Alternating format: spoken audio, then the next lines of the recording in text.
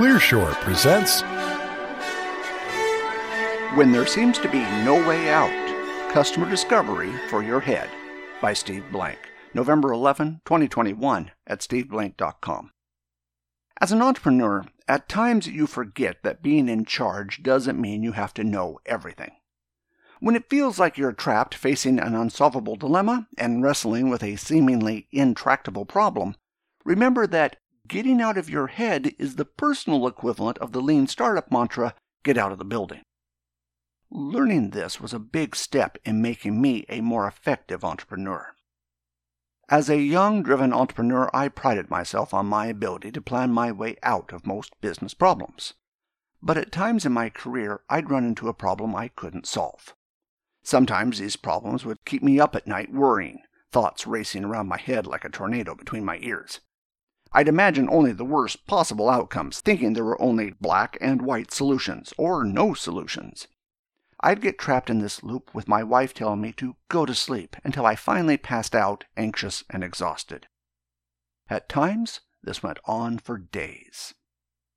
If the problems were about corporate politics, I'd show up the next day defensive and ready for a fight. Relationships with sales versus my marketing department was a typical food fight and problem. If it was a meeting my boss called, I was convinced I was going to get fired, even though I couldn't think of any rational reasons why. Half the time, I'd be amazed to discover the problem or obstacle I'd been worrying about didn't even exist. I had magnified a comment, document, or an interaction, and my imagining the worst possible outcome let it spiral out of control. It took me a long time to see there was an easy way to break this obsessive cycle and end up with much better options. The key, I found, was getting out of my head and talking to other people. When I was younger, I didn't realize, 1, often the problems I experienced at work were common problems.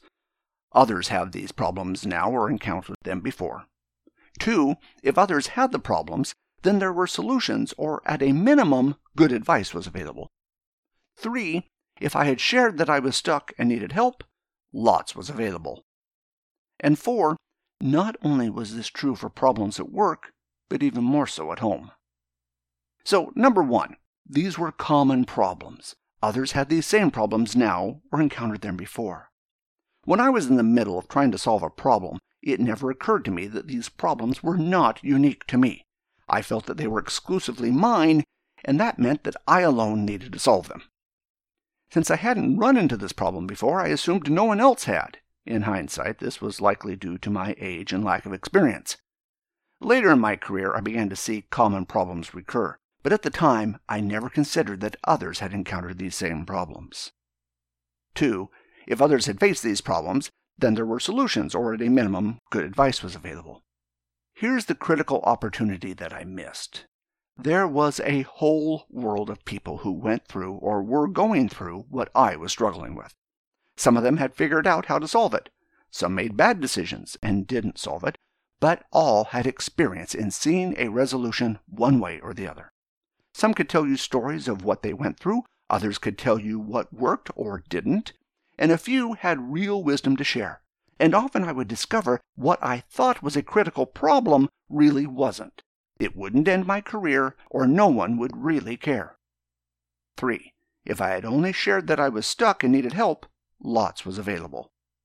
Seek out the advice of others? Ask others for help? The thought never crossed my mind. And if it had, I would have rejected it. Why? Well, a loss of control, admission of failure, loss of stature, embarrassment, etc. I thought I should have all the answers. Getting out of my head and asking others for help also required a network of mentors, coaches, and advisors. Early in my career, I didn't have any, or at least many. Later, I realized how valuable they were. As I began connecting, I learned to ask not just about how to solve my specific problem, but also what did they do when they felt stuck? How did they learn to do this rather than stay in their heads? When I was an entrepreneur, a face-to-face meeting or a phone call was the only way to get advice. That was a barrier to many. Today, the internet has eliminated most of those obstacles. You can go online and with a simple search, find others who have had the same issues you're wrestling with and read how they solve them. and 4. Not only was this true for problems at work, but even more so at home. Like most people, at times I had problems outside of work with personal issues like dating, marriage, etc. that made me distracted and less effective at work. I finally realized that getting out of my head at home gave me space to be more effective at work. However, it's often even harder to ask for help because of embarrassment, denial, etc. On the other hand, there are entire support communities for non-work issues, psychologists, group therapy, etc. There are even manuals that describe common psychological problems and their treatment. Lessons learned. The get out of your head strategy is the personal equivalent of the get out of the building mantra of the lean startup. Don't spend a lot of time obsessing.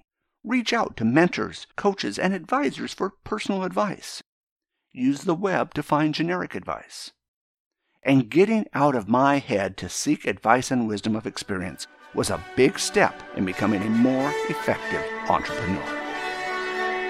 Thanks for listening, and we hope you enjoyed the show. We would like to hear from you, so please send your thoughts to comments@clearshore.us or visit us at clearshore.us. If you would like this show delivered to you automatically, you can subscribe to the Clear Shore podcasts on iTunes. Wishing you all the best until next time.